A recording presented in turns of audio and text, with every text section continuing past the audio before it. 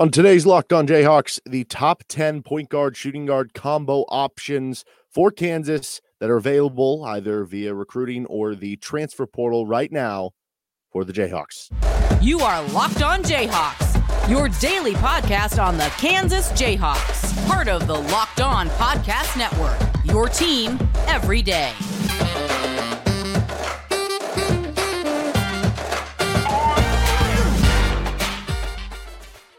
On today's Locked On Jayhawks, we're going to be discussing my top 10 point guard, shooting guard, combo guard options for KU in the portal and just available overall. I'm Derek Johnson. You can hear me as well on Rock Chalk Sports Talk Monday through Friday from 3 to 6 p.m. on KLWN in Lawrence. You can also listen right here on Locked On Jayhawks. And thanks for making Locked On your first listen every day. We're free and available wherever you get any of your podcasts. You can also subscribe to us and find us on YouTube. On today's edition of the show, I'm going to be going through, this isn't necessarily the top 10 list of what Kansas might take. You know, I did try to put people in here that Kansas has maybe reached out to or there's been some sort of contact with, though, you know, that can get kind of spicy with knowing what exactly that contact is or if it's feigned in some way. But this is just my top 10 putting together, and I have it tiered out in different tiers of the list.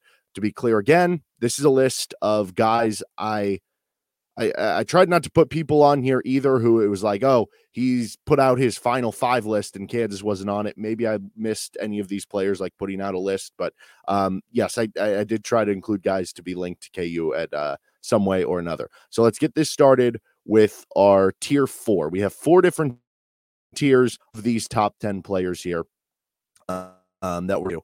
And tier 4 is how I would classify kind of like a mildly helpful backup option.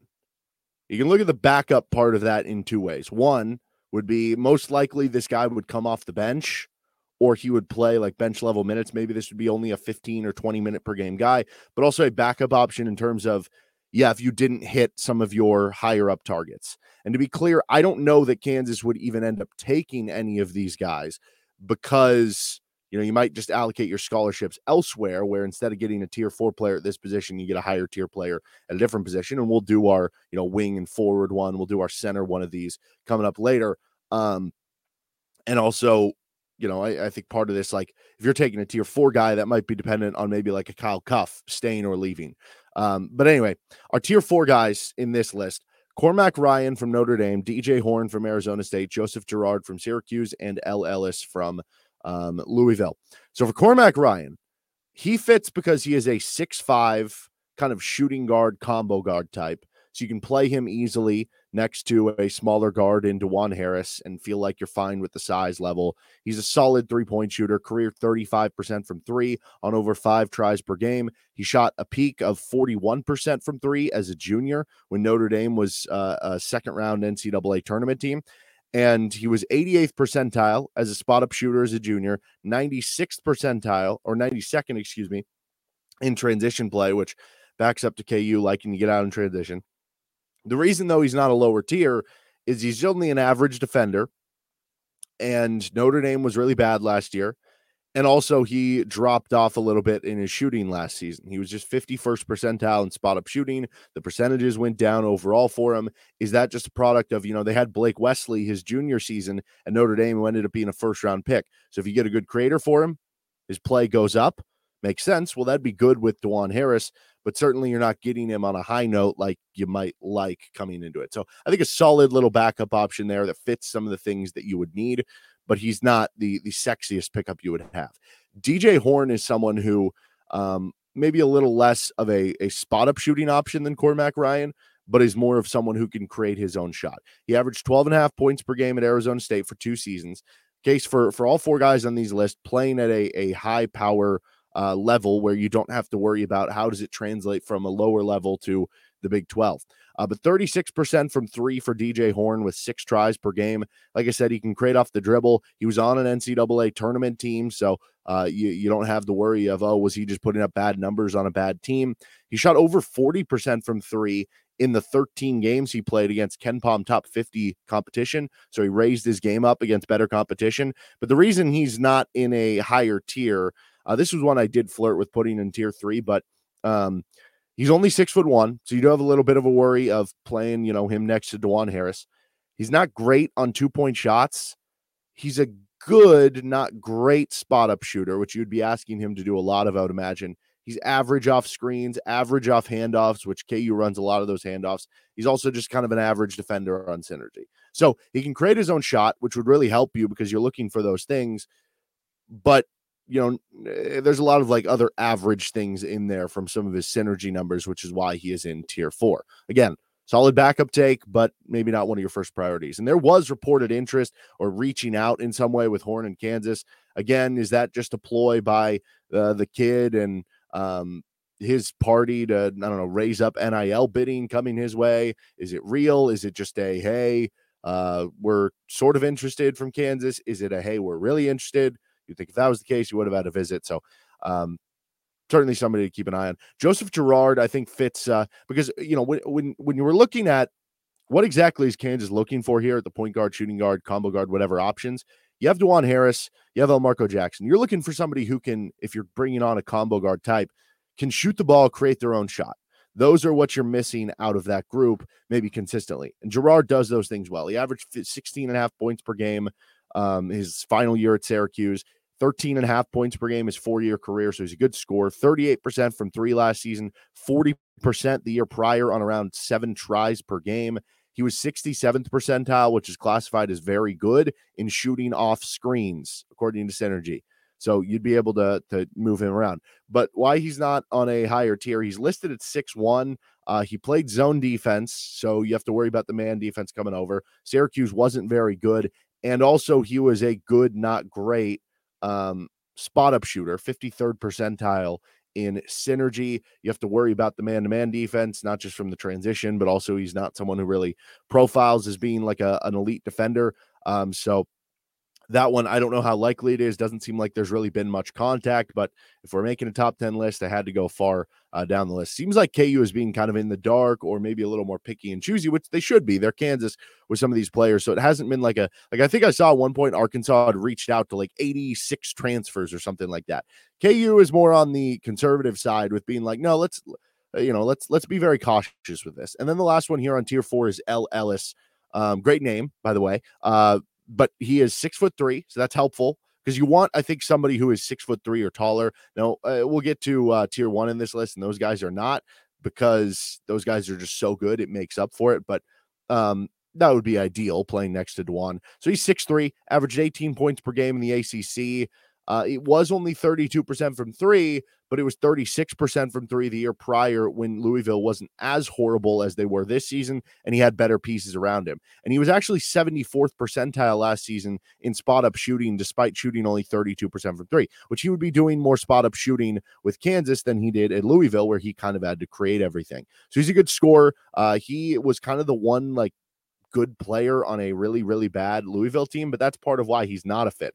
Louisville wasn't just bad. They were terrible. They were in the 40s on KenPom this past season. That would be like the equivalent of bringing on a player from, some very small school. He wasn't a great defender either. Is part of that because you're on a horrible team and you're just not really giving the effort at that point? I don't know. So to be clear, I'm not really sure Kansas has much interest in any of these 4 players.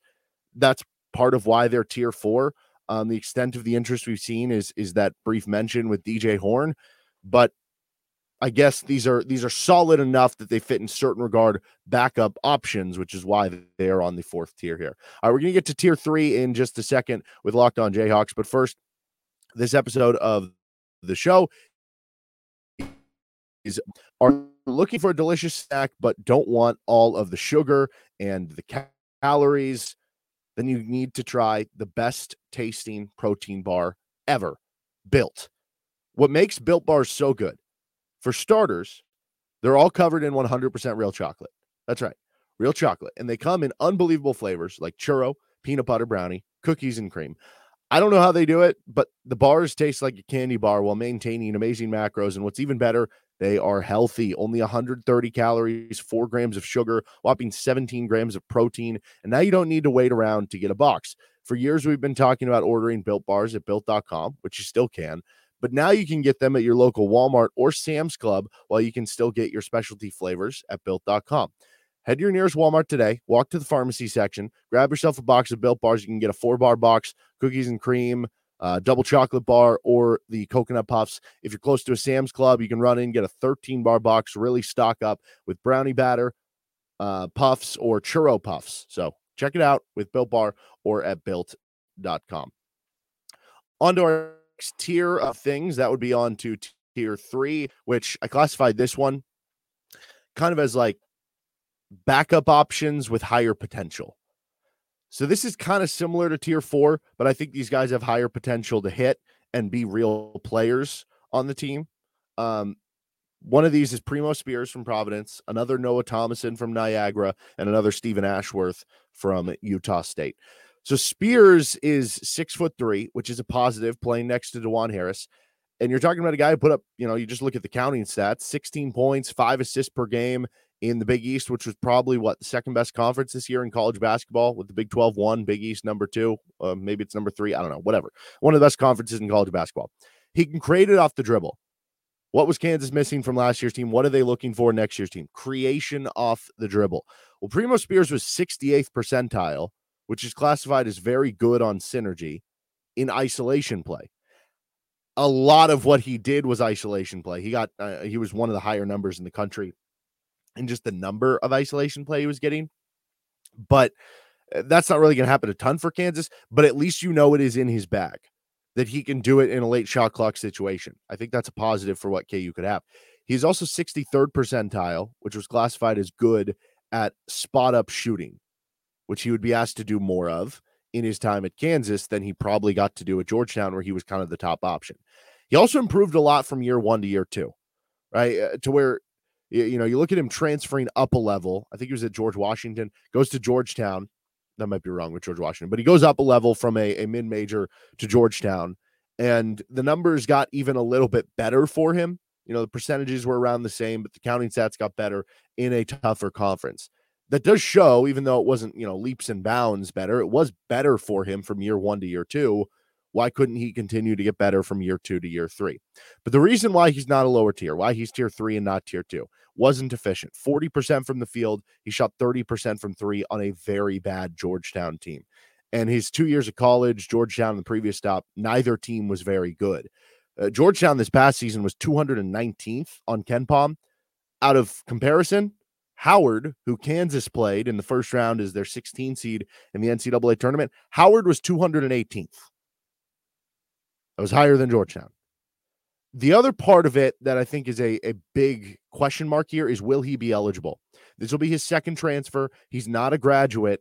The NCAA said they're going to start cracking down on second-time transfers, and they're not really going to give guys a look for, hey, your coach left, and here you can go. Now, there could be certain loopholes there, and I don't know how he can play the loophole game if he can be eligible, but that is a question. Will he be eligible? He also was just an average defender on synergy. He ran pick and roll in the 95th percentile in the country. Probably not going to be running nearly as much of that. That would be DeJuan Harris. And he also was in the 99th percentile in isolation tries. So he's pretty good at isolation, but he did it as much as anyone in the country. And him being 68th percentile in isolation scoring, that's based on that's not based on like the number you score. It's based on the efficiency of it. So he was actually good at it, but you're not going to have nearly those opportunities at Kansas. Now you get into a better system where your team's better, maybe, and you're not the focal point on offense. Maybe instead of an average defender, he can be an above average defender. And if he does get eligible right away, I think you like this as a possible. He can be a backup to DeJuan Harris. He can be a backup at the 2 to Elmarco Jackson, especially if a Kyle Cuff were to transfer out of the program. But there are enough flaws there that I think there are a lot of other options that you could go with instead. But certainly interesting because Primo Spears is somebody who is going to be planning on visiting in, I think, like a week for KU, though who knows if that changes. Noah Thomason, this kid was from Niagara. Honestly, I had him at tier 4, and then I started digging a little deeper. I bumped him up to tier 3. So he's 6'3", positive check mark, 19.5 points per game, positive check mark. Career 38% from 3, positive. He rated in the 80th percentile on defense, 79th percentile in man defense on synergy. He was also in the 76th percentile in isolation, 96th percentile in spot-up shooting. All of those things are home runs for KU. But the reason he's tier 3, because all those numbers would say he should be tier 2 or tier 1. But the reason he's not is because you do have a big jump up from Niagara and the MAAC to the Big 12. Niagara was 258th on KenPom.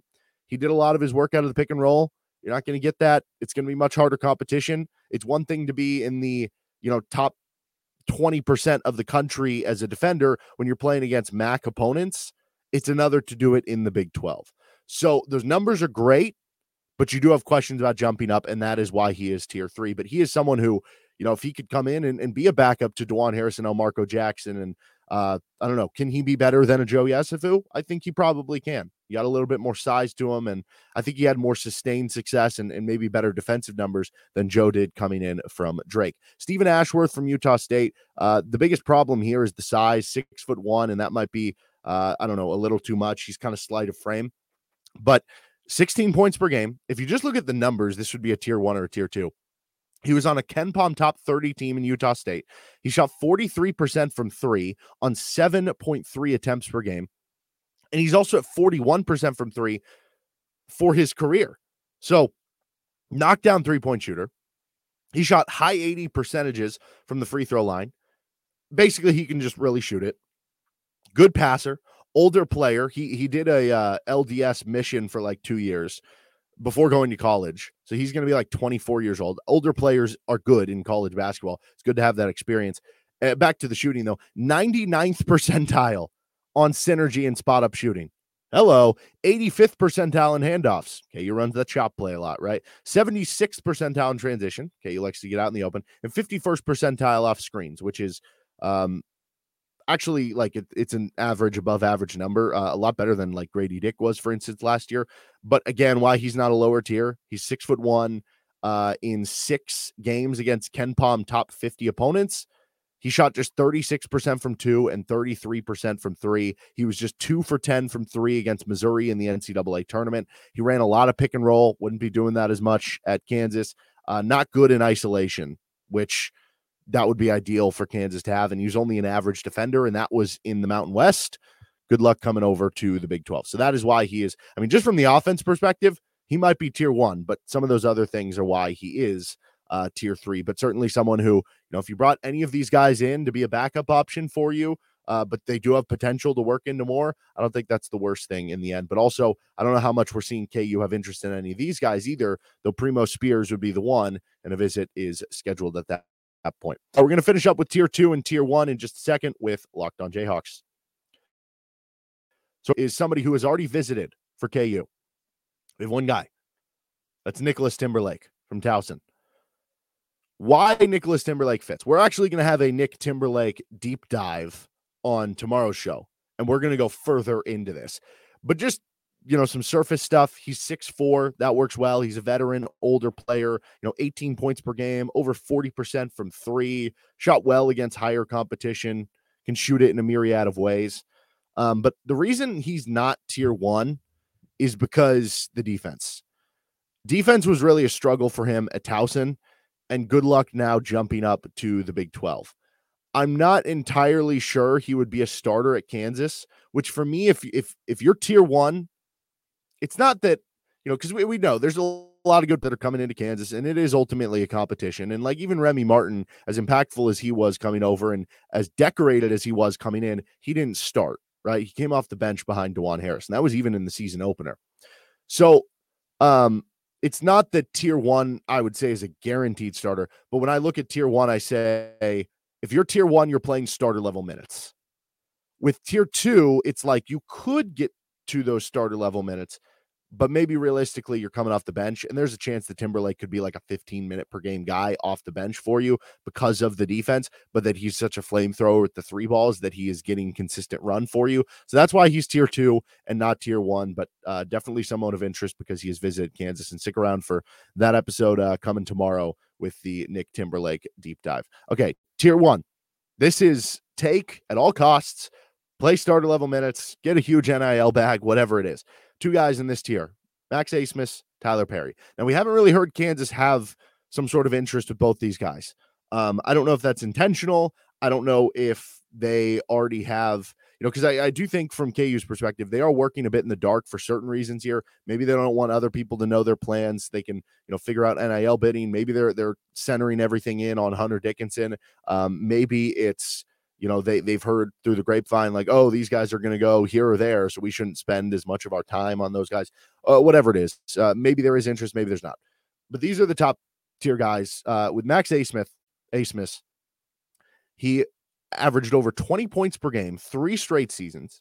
He's a career 39% three-point shooter on almost 9 attempts per game. Super high volume, super high efficiency.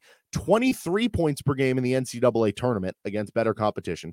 23 points per game on 48% from 3 in 5 career games against Big 12 competition. He is the best shot maker and creator that is available, in my opinion, and his synergy numbers are awesome to back it up. 79th percentile in transition play, 97th percentile in spot-up shooting, 88th percentile in isolation, 82nd percentile in pick and roll, wouldn't be doing it much, 76th percentile in handoffs, and 100th percentile in limited numbers in cuts off the ball. Very good offensive option for you, for a team that needs offensive option, that needs guys who can create their shots, that can hit open threes for you. He fills all those roles for you and gives you another ball handler on the floor. The possible hesitations, though, he's only 6'1" and 165 pounds. You have the defensive end that you're worried about. He was average according to Synergy on the defensive end, but that's in the Summit League. Now you go to the Big 12, you're probably a below average or bad defender at that point.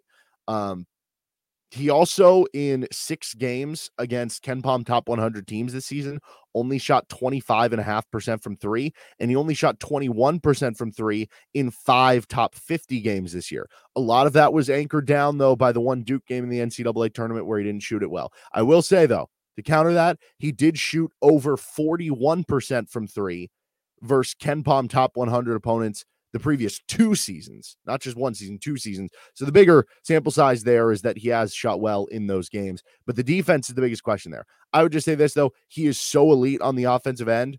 Kansas has a good defensive core built in with DeJuan Harris, KJ Adams, one of their centers, Ernest, Zuby, whoever. And, if they bring on one of these transfers on the wings who can play good defense, you have enough defensive insulation in there that you just say, give me the offense. And we'll still be okay defensively. Like, we have Bill Self, we have a bunch of other good defensive players. Give me the guy that can create the shots to add to what we don't have right now. And Max Asmith would do that. Tyler Perry might be, it's funny. Max Asmith has the individual numbers over Tyler Perry, and you would think that Asmith would be the better option. I almost wonder if Tyler Perry should be tier 1A and Asmith tier 1B. So Perry averaged 17 points per game at North Texas. But North Texas is one of the slowest playing teams in the country. Like, there are not many teams that play slower than them. So his 17 points per game versus Asmith, who gets, 23 or whatever for his, career 20 plus points for 3 straight seasons. They're playing one of the fastest tempos. So Perry's 17 might actually be a little bit more impressive with how slow North Texas plays. He shot over 41% from 3 the last 2 seasons on 6.5 tries per game. He was in the 89th percentile in spot-up shooting. He was in the 81st percentile off of screens. He creates off the dribble too. 90th percentile in isolation scoring. 93rd percentile in pick and roll. And he was on a winning program. North Texas was actually 31st in KenPom by the time the season wrapped up. They were a good team. Conference USA ended up being pretty good with them. They had a team who won the CBI. Florida Atlantic goes to the Final Four. And how about this? Tyler Perry played against KU in that ESPN Events Invitational against the 2021-22 Kansas team that ended up winning the title. Tyler Perry in that game had 23 points on 8 of 16 from the floor. He's pretty good. In 9 career games against KenPom top 50 competition, he shot 42% from 3. Upper competition hasn't bothered him. And the defense, it ranked well on Synergy, which lines up with how good North Texas has been defensively under Grant McCasland. Tyler Perry ranked in the 94th percentile, 94th in overall defense and in man-to-man defense. Now, the hesitations, he's only 5'11". How would that defense work up when he goes up a level to the Big 12? Maybe it drops off, but instead of him being an elite defender in the Conference USA, if he's just an above-average defender in the Big 12 with that offense and what he can provide, Tier 1A, Tyler Perry, that would be a guy that I would be all in on. I'm not sure how much the interest is there, and who knows, he might just follow his coach, Grant McCasland, from North Texas to Texas Tech, but he is certainly someone that could, even at 5'11", you say, okay, whatever, we'll just make it work with the two little guards, and we'll figure out the rest later because he is that good of a player. That is our top 10 of the guard options, combo guard options. At least right now, there could be more players enter the portal. By the time this comes out, I don't know, maybe any of those guys have cut their list or have committed somewhere or another. We'll do another one of these with maybe the wing forward positions, another one with the center positions down the road. Tomorrow's episode going to be a deep dive of Nick Timberlake, who visited KU a week ago. That'll do it for this episode of Locked On Jayhawks. You can find us wherever you find any of your podcasts. You can hit us up on YouTube. You can find me on Twitter at DJohnsonRadio. Have a good rest of your day.